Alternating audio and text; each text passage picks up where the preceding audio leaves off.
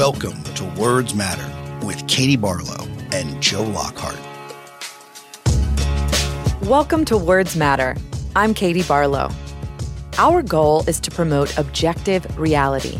As a wise man once said, everyone is entitled to their own opinion, not their own facts. Words have power, and words have consequences.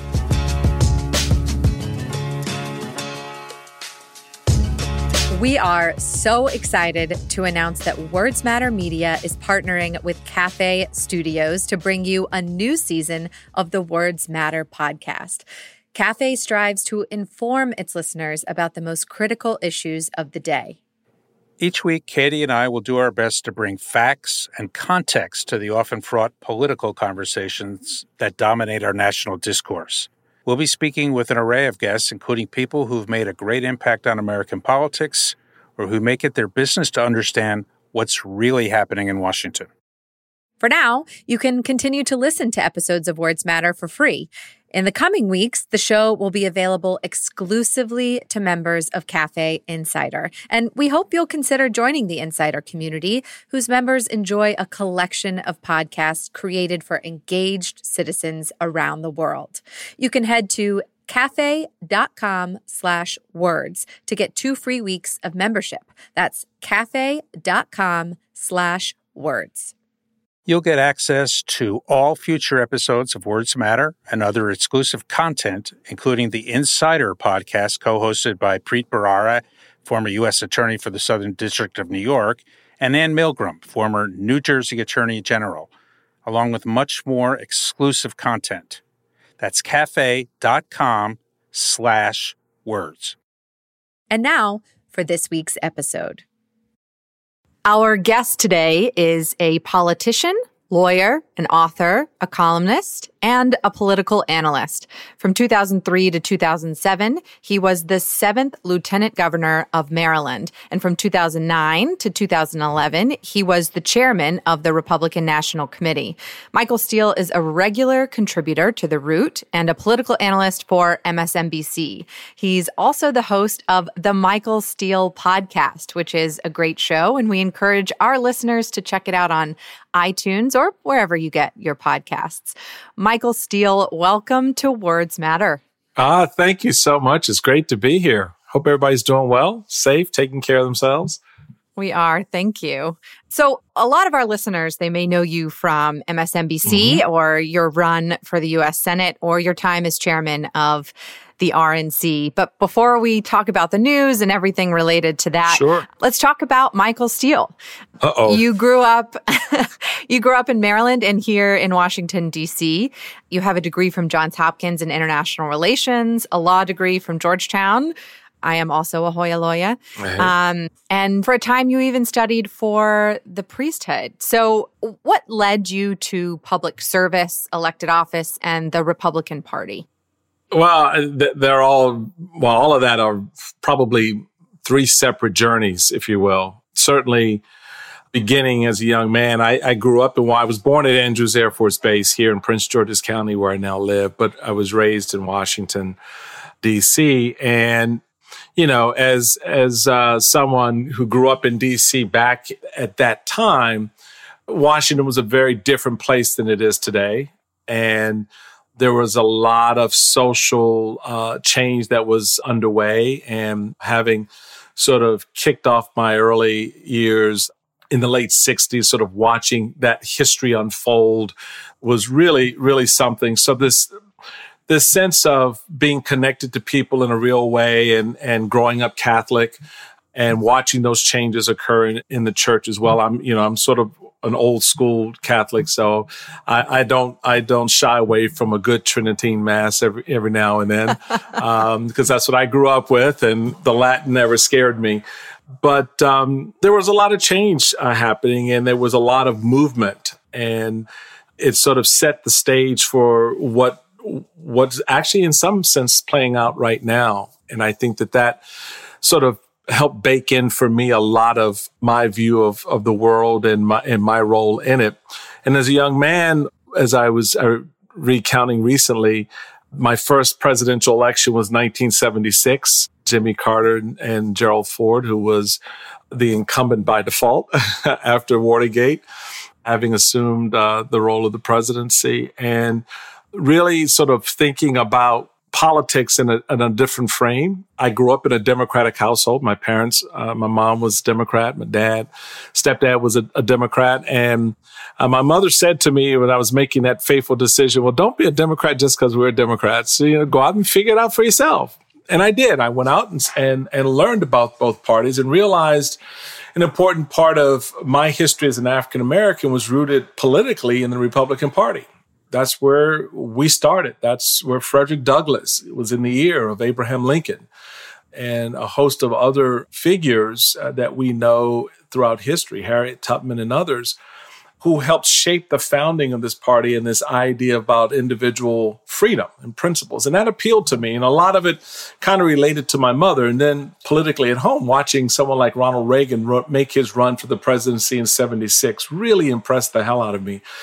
But really what did it was when he lost in 76, when he lost at that convention, and his speech to the country resonated because he sounded some themes that my mom had raised me on, and it made sense to me, and it just kind of fit. So the day I told her that I'd signed up to become a Republican, she said, well, I didn't expect you to do that. So I get it. Partisan politics is partisan politics to a point, I guess. But that sort of sense of kind of going against the grain was part of that narrative as well. And then, of course, that translated for me as a young man also in thinking about becoming a priest, which I did, and pursued that once I graduated college and joined the Augustinian order.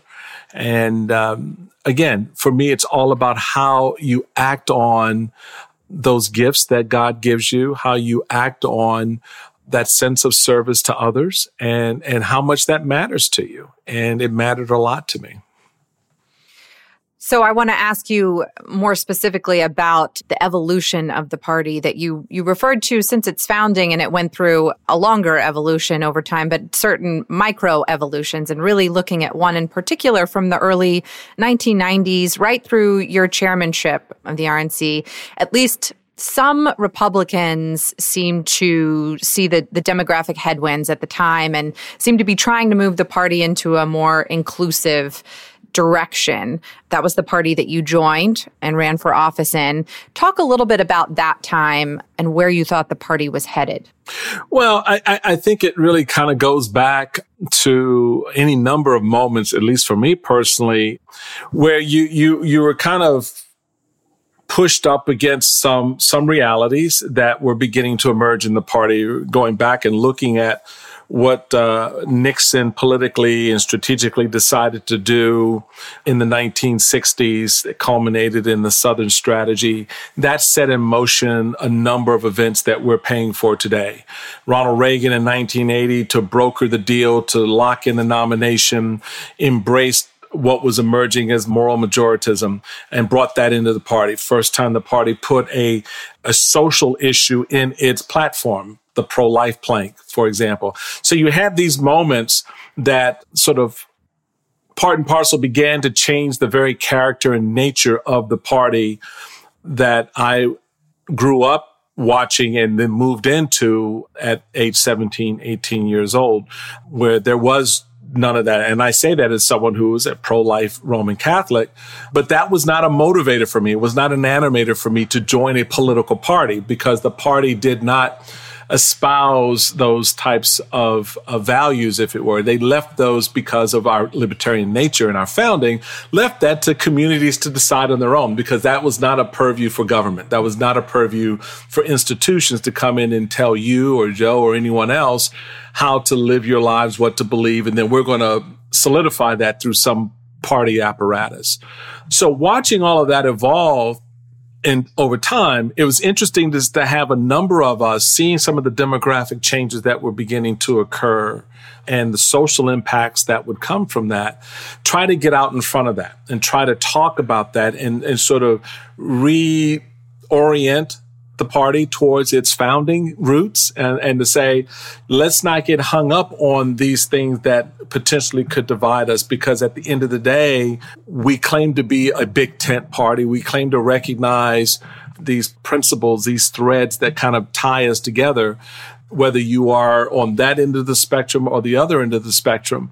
And that became a real struggle in many respects. And I saw it firsthand culminate in having to deal with the emergence of the Tea Party back in 2009, and where all of these earlier confluences of events, whether it was the sort of social wing of the party and certainly this sort of nationalistic theme or wing, which really wasn't formed fully as we see it now, where there's a complete and total embrace of it.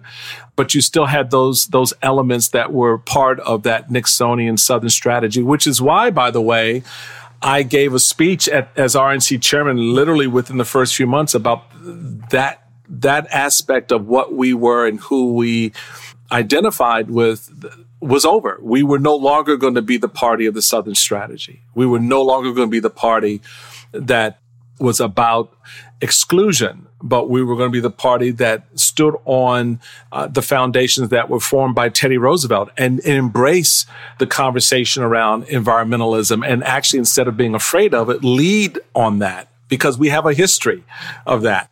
Instead of building structures that would obstruct access to the American dream for folks from different lands, as we once did as a party that spoke about the freedom that comes with American citizenship and opportunities that comes with American citizenship, instead of bracing against immigrants and immigration, let's look at how we can be individuals and a party that talks about making it better and making that opportunity available to all.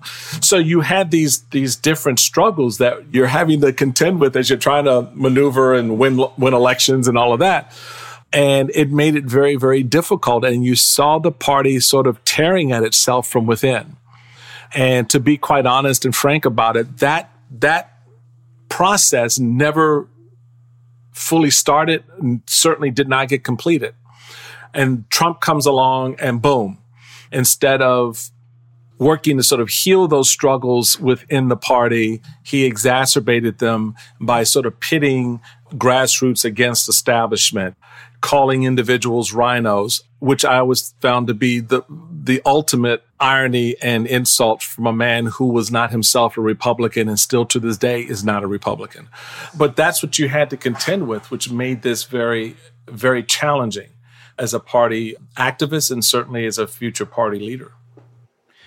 So, Michael, the party certainly was aware of this movement and the dangers of it. There's the famous autopsy that Reince Priebus ordered up after 2012. More infamous than... Yeah, infamous. What do you attribute the fact that even with all this demographic stuff staring the Republicans in the face, they have moved in the opposite direction? It really is, Joe, one of the most stunning parts of this story for me. It is about, in many respects, capitulation. It is about a selfishness that was anchored by a form of grifting inside the party, and that people monetized their values. And I put values in quotation marks. Because when you look at the autopsy and what it said, on paper, it was a noble statement and a noble effort to try to deal with a truism and a reality about where the party is and where the party would be. And the leadership at that time, having realized that my efforts between 2009 and 2011 were actually the right steps to take. Because keep in mind, when Reince came in, he threw away all the work that I had done in creating internally the infrastructure to build out platforms across the country in which we could begin to grow the party where the party was, which was my philosophy was, I'm not going to come and impose Southern values and strategies and ideologies on people who live in New England. I'm not going to take those New England strategies, values, and ideology and impose them on people who live in the Midwest. And I'm not going to take those Midwestern values and strategies and ideologies and impose them on people in the West Coast. Because everybody's living in a different community. Embrace the party where you find it. So, yeah, in Washington, D.C., you're going to find a lot of Republicans who look and sound and behave very differently than Republicans who live in South Carolina and Republicans who live in Iowa or Missouri or California. So why are you trying to do a one-size-fits-all instead of saying, look, go in and let them be the leader of how they grow the party and build the party out? That core value, those threads that we believe in about the role of government in the lives of people, a free market and free enterprise system and freedom and et cetera, yes, that's the mainstay. That's every day. We got that. So now let those folks interpret that for their community because they know best how to talk to their people about those things. So let them do that. So we built that foundation.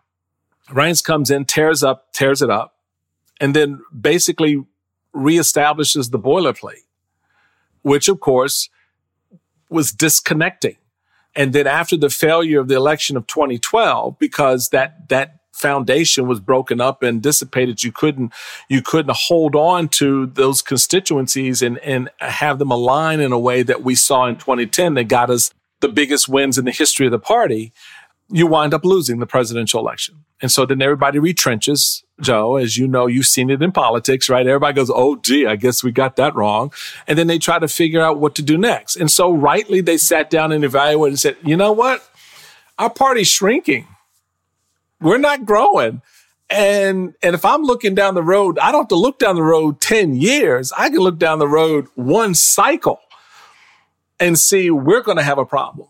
And that was presumably the impetus for the autopsy, which is one of the most ill-fated named documents I've ever heard. But okay, fine. You want to call it an autopsy, call it an autopsy. I guess some people find that uplifting as a point of reference. But the fact of the matter is, and this is the part that stuns me the most, that when Donald Trump came down that escalator and began to speak and announce his candidacy for the presidency, he crapped all over that report. And the party said and did nothing. You can argue that they did the opposite. They went in the opposite direction. Well, eventually they did. And that's the part for me I don't get. Because Donald Trump was not at 35%, 40% with Republican voters. It wasn't like he walked down that escalator and had a mandate from the base of the party to be the nominee, and therefore everybody quivers and runs away and goes, oh, I guess we better do what he said.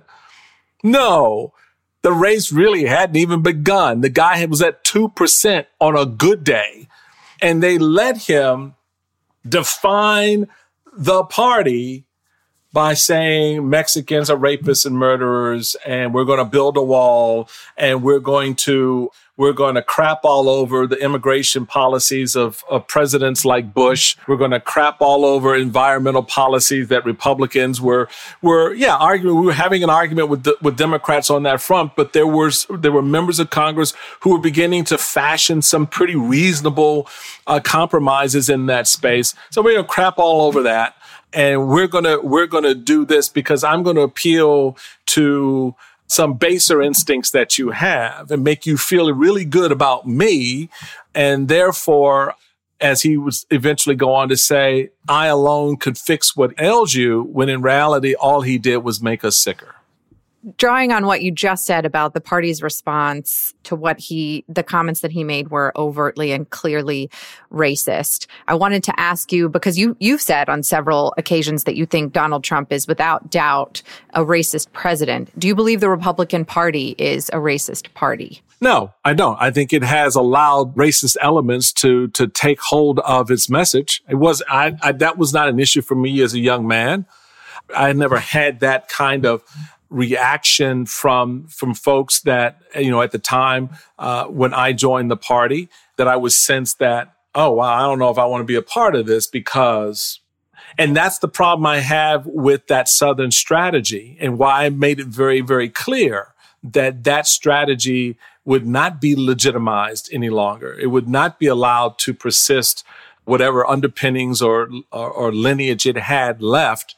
I was not, as national chairman, going to give life to that. I was not going to feed into that.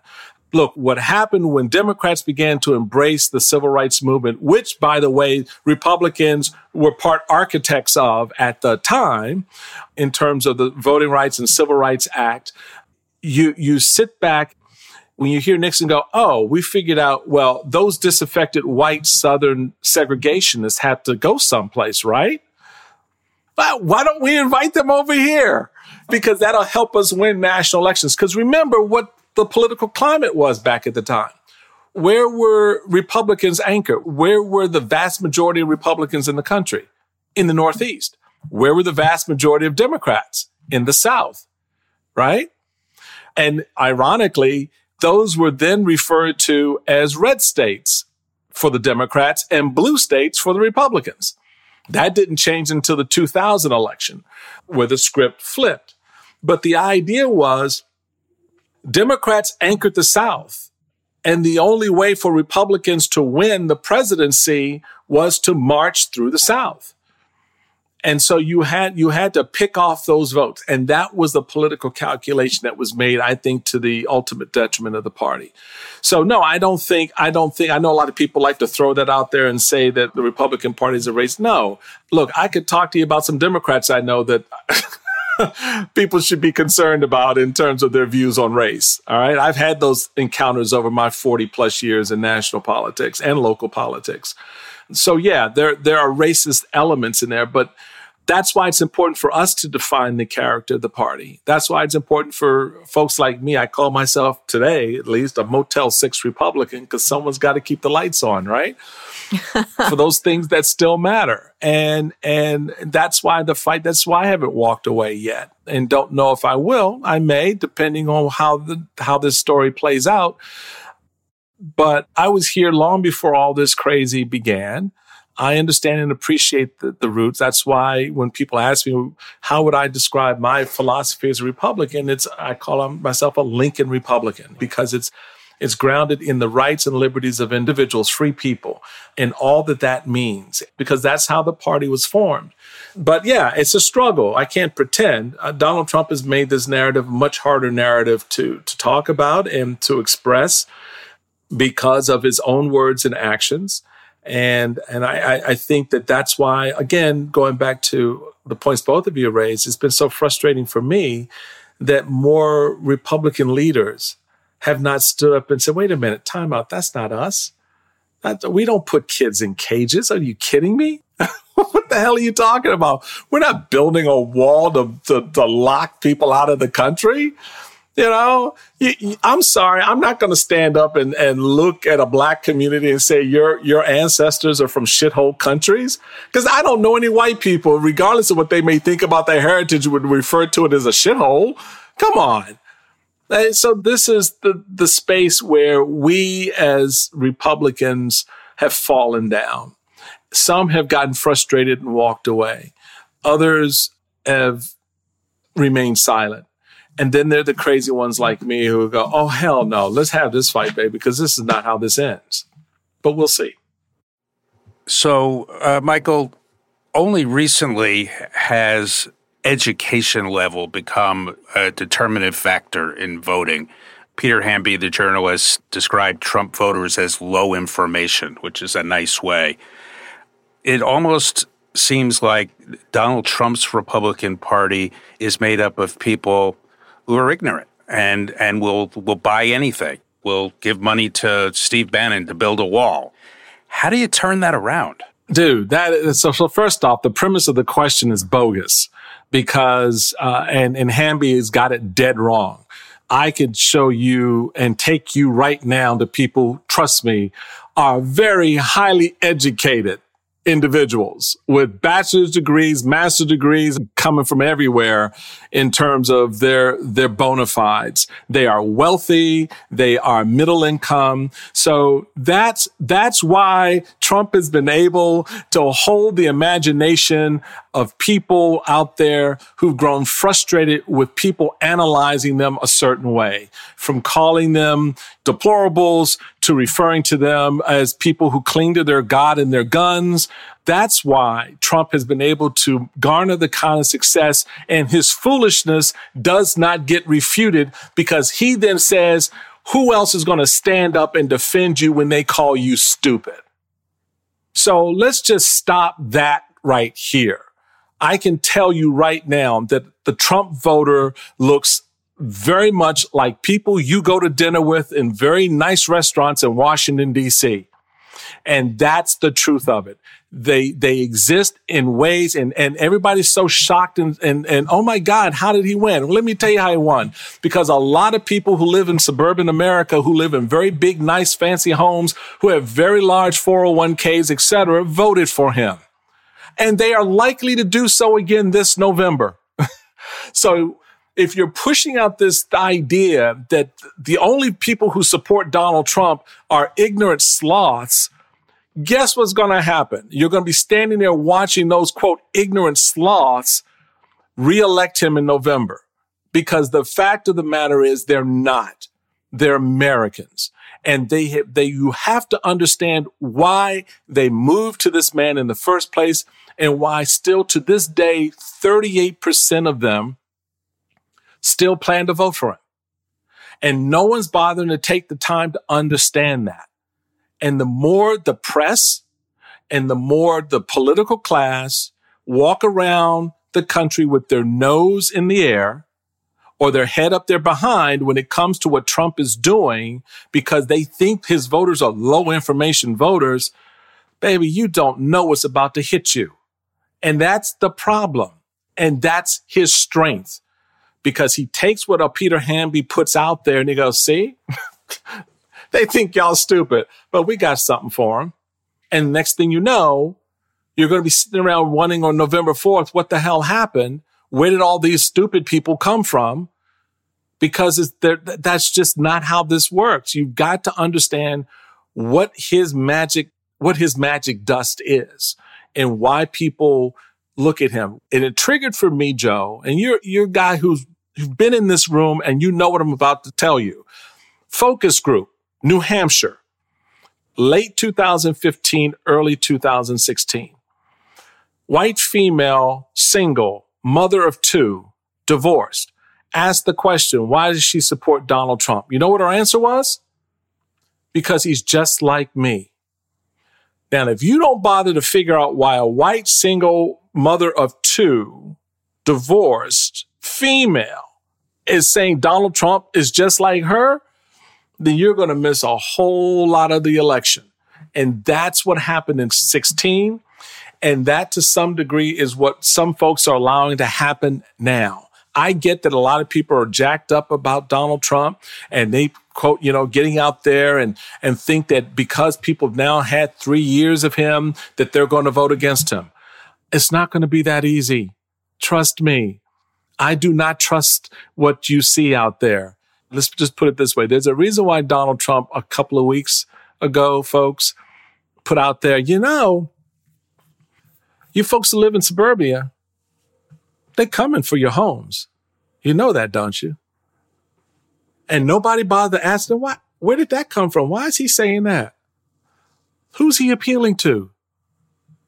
What signal is he saying? No one, everybody's like, oh, guys, it's racism. It is so beyond the easy racism call. You have to understand who he's talking to, what he's appealing to. And then you have to ask yourself, what is my anecdote to that? So handicap the Democratic convention in that terms. I mean, do you think Democrats spoke to those voters, not necessarily the hardcore, but people who are persuadable, or are we going down the same road we went in 2016? I have to give props to the way this convention under these circumstances has unfolded. I mean, first off, the roll call of the states was historic.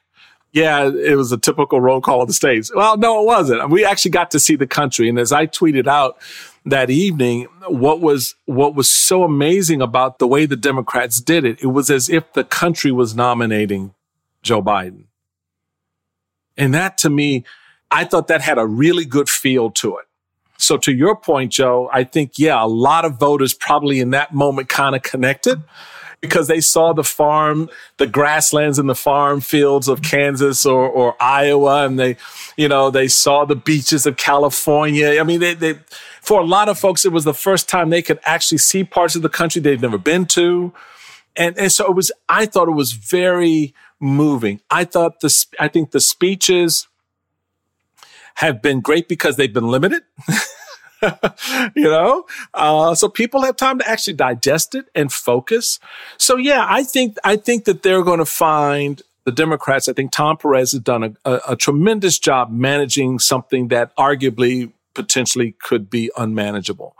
And I think they're going to find a benefit from that, from the voters who, say, yeah, you know what? I have a problem with some of somewhere where the Democrats want to go on policy issues. I'm not down with this whole, X, Y, or Z, fill it in the blank.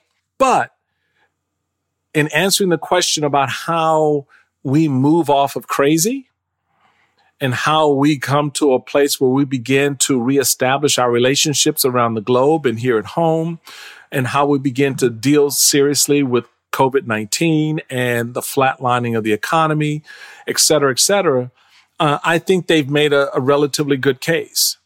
And it'll be interesting to see how much of that resonates with voters, because it's a whole different show when the Republicans step up, because, that convention is going to be about Donald Trump. It's not going to be about big, grand things like a vision for the country and coming together and all of that. It's going to be why everybody hates Trump and why everybody who needs to come and support him and love him and applaud him. But yeah, I think they've probably touched a few people in ways that may actually surprise the leadership that put this together, not knowing exactly how it would land with voters. What do you think we'll expect to see from the Republicans this week? All Trump all the time. I think the whole thing is going to be geared to him. The fact that this man has the arrogance and showmanship to use the White House as a prop, to want to give his acceptance speech from the White House lawn. The fact that his arrogance and narcissism, if I can't do the White House, I'll just go to Gettysburg, one of the most hallowed grounds in our country, to stand there and do a political speech. That gives you an idea of the nature of what to expect. There's going to be a lot of reliving of the 2016 race through impeachment, through Mueller investigation, and sort of a refutation of those efforts to attack or come after the president, because that's what he wants. He wants people to affirm what he believes, not what truth is, but what he believes. You'll have people get up there talking about hydroxychloroquine as if it's a miracle cure, and how the Democrats refuse to allow Americans to save themselves from COVID-19. I mean, all this. So this is going to be about what Donald Trump believes in the universe he's created in his head, that this is how things are. And that's what a lot of folks are going to get up and say. Let me ask you about, you mentioned understanding his magic dust, President Trump's magic dust, and how he is accomplishing what he is, and the voter, what the voter for him looks like, and it's not necessarily what you think. Another movement that has its own magic dust that I'm trying to figure out is QAnon, that was originally a far-right conspiracy theory group, and we've seen them move into the mainstream. We've seen President Trump embrace them. He says, they like me. We've seen people like Marjorie Taylor Greene in my home state of Georgia that proudly represent their beliefs, Laura Loomer. And some folks have actually recently, perhaps aptly, compared the evolution of far right to now growth within the party to the Tea Party movement from 2009. I wanted to get your gauge on both QAnon on its own and how it's being embraced by the party right now, and that comparison point. Well, the comparison is not a legitimate comparison because the Tea Party movement that I inherited at its inception in the spring of 2009 was very different from the Tea Party that engaged in the 2012 election, and even more so by the time 2016 came along. And you can go back and you can track that history by the messaging that was being promoted by those who were out front as part of Tea Party in 2009, 2010, which is why we were able to work internally to mitigate against some of the hotter heads at the time. I mean, remember, when you go back and look at the landscape of candidates that potentially could have emerged, we got off with just Christine O'Donnell. You know, I'm not a witch. But the landscape up to that point, before we sat down as a party and said, okay, let's understand what we're dealing with here, was very, very different. So there's that. The QAnon, folks need to understand that Trump has no idea what this is. Seriously. Everything you need to know about what Trump appreciates about QAnon, he's already told you. And what was that? They like me. They like me. Right? That's it. People, come on, let's not complicate this. The man will always tell you what it is. I mean, he just does. He can't help it. And the thing with QAnon is, they like me and therefore they're okay. With no idea about what they are, what they stand for, what impact they could have on the party, what impact candidates who are of that ilk will do inside the party and certainly inside the Congress out there promoting such idiots and idiocy. It's all about him because they like him. It's like the KKK. It's like David Duke. I don't have anything to say bad about David Duke because he likes me. Well, you know, he's former Grand Wizard of the KKK. He's a avowed racist. But he likes me. What about all these people in Charlottesville who are out there saying, you know, wearing MAGA hats and protesting against our civil rights? Oh, well, they're good people on both sides. They're nice people on both sides because they like him. You know, they're affirming him. So let's be clear about that. And what we should be more distressed about as Republicans and as a country is that party leaders have not stood up and said, time out, this ain't happening. I'm sorry. This is not happening. Yeah, I know in the Georgia race and a couple of other races, the party tried very hard to defeat the candidate in the primary, but it says a lot about their weaknesses and fecklessness as a result of their prior capitulations. That rank and file Republicans have checked out to the point either they've left the party or they don't give a damn anymore. So they're not going to go vote in primaries. They don't care. And so what's left are the folks who wind up electing someone who's espousing every godforsaken conspiracy under the planet and now potentially could be a member of Congress. And what does that tell you? It tells me that we better start to hold sacred again, not just these values and these ideas and ideals that we have, but the institutions in which we house them, in which we make our laws, in which we execute justice. Because if we don't, can you imagine a Supreme Court or a Congress full of conspiracists, people who live in a world of conspiracies and fear and just non-facts? It's amazing to me that the party's allowed itself to not just fall into a hole, but to continue to dig itself deeper into it. Someone asked me a question about a year ago, could it get much worse? And my response was, we're just warming up. There's more bottom to come. And that still remains true, I think, in many respects, unfortunately, which is why, again, some of us at least still think the fight is worth it for as long as it is to try to make things right. Michael, I've got two more questions for you. You've been very generous with your time. First, you know the Republican senators, the 53 who control the Senate. Why have they capitulated to Trump? I understand everything you're saying about voters and being seen and being heard, but these are sophisticated politicians. So why have they capitulated and let Trump run roughshod over them? Well, they're not that sophisticated when it comes to the base survival instincts of an elected official. I don't want to get primaried and I don't want to lose my election. So they begin to value those things more than the job they've been sent to do, and that is to represent a broader constituency than those who show up in a primary. And that's the unfortunate thing. One of the lessons I learned very early in my elective life as a lieutenant governor, and I remember having this conversation with Governor Ehrlich, was my approach to the job was to do it as if this is the only chance I'll ever have to do it. With your permission, Governor, I'm going to think big. I'm going to push hard on a lot of things that you've allowed me to put in my portfolio. And Governor Ehrlich, to his great credit, said, yeah, do that. And as unfortunately the luck of the draw would have it, I didn't get elected to the Senate when I ran in 2006. And so my run as lieutenant governor was done. But I can look back and say that we got some big things done that were important for the people of Maryland at that time, whether it was on small business reform, education reform, criminal justice reform, looking at our prison system. The governor, even as someone who was very supportive of and had reinstated the death penalty during his time, allowed me as someone who was not supportive of the death penalty to take a look at our death penalty system in the state of Maryland and study it and report back on its shortcomings and so forth.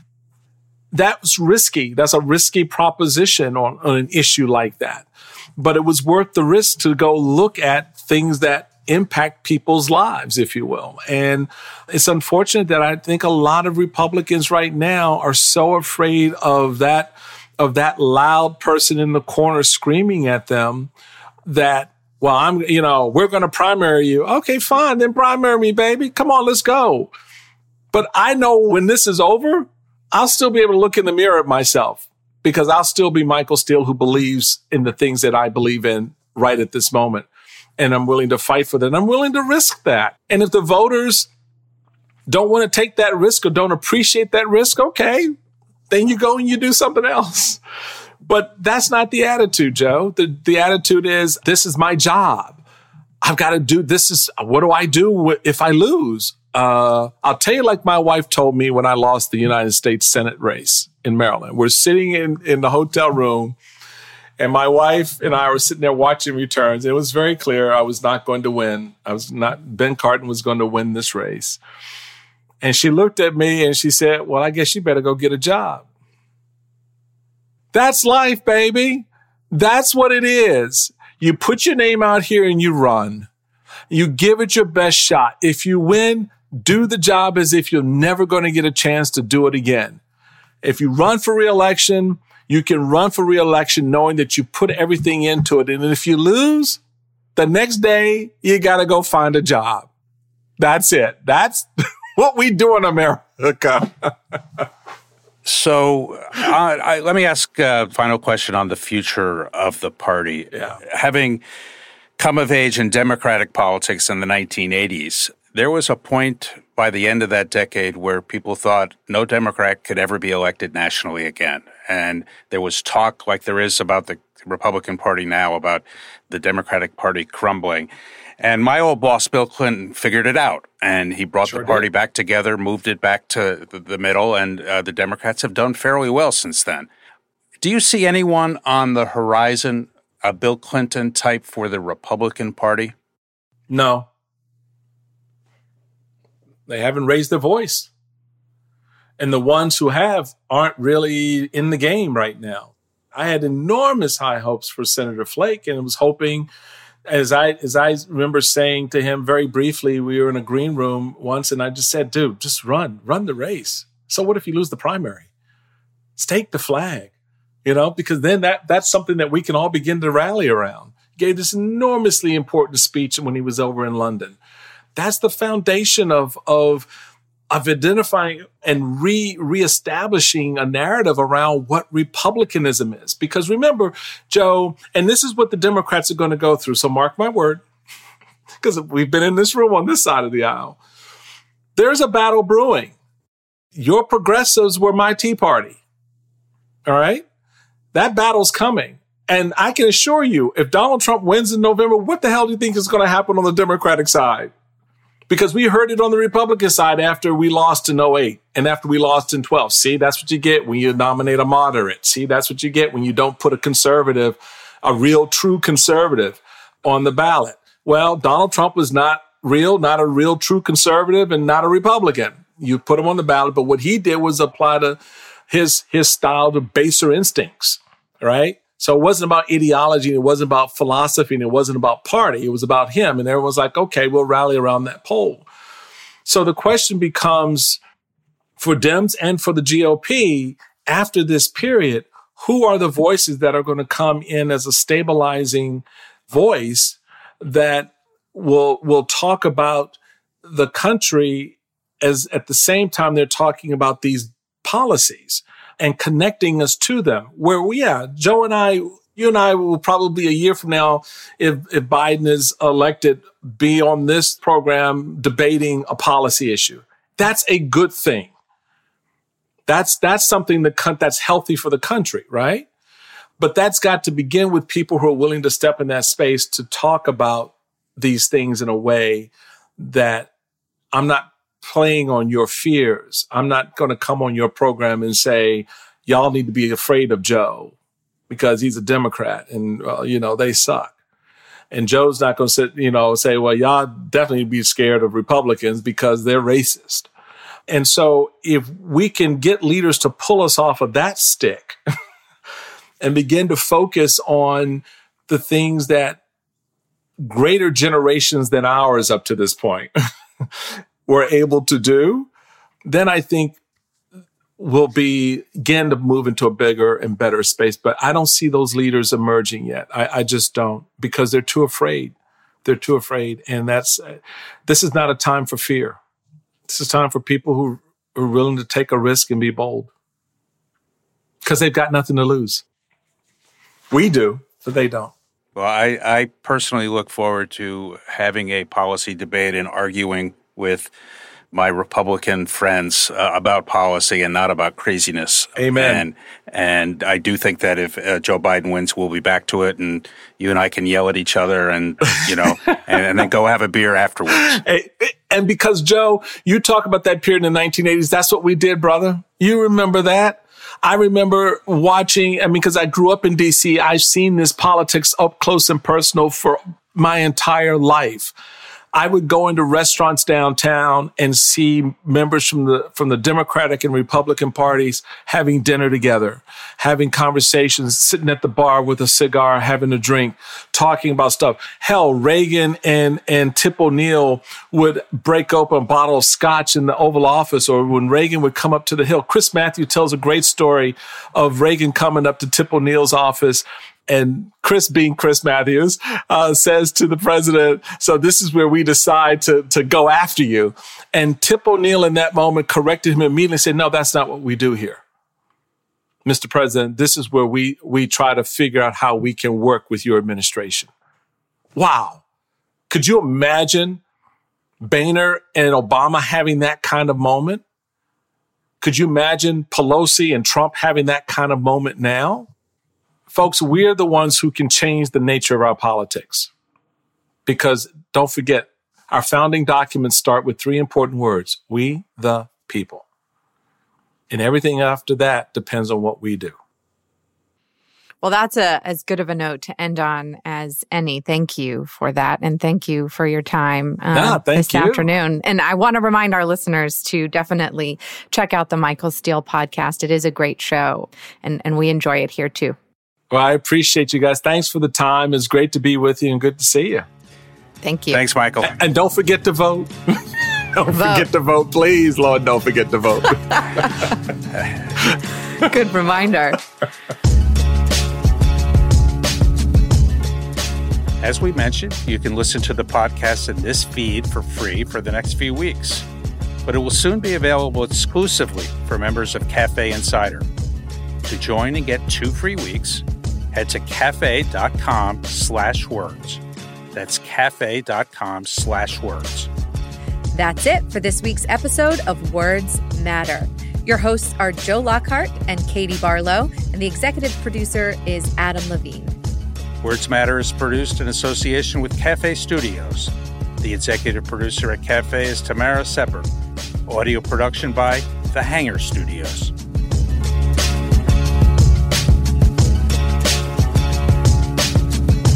Thank you for listening to Words Matter. Please rate and review Words Matter at Apple Podcasts or wherever you get your shows.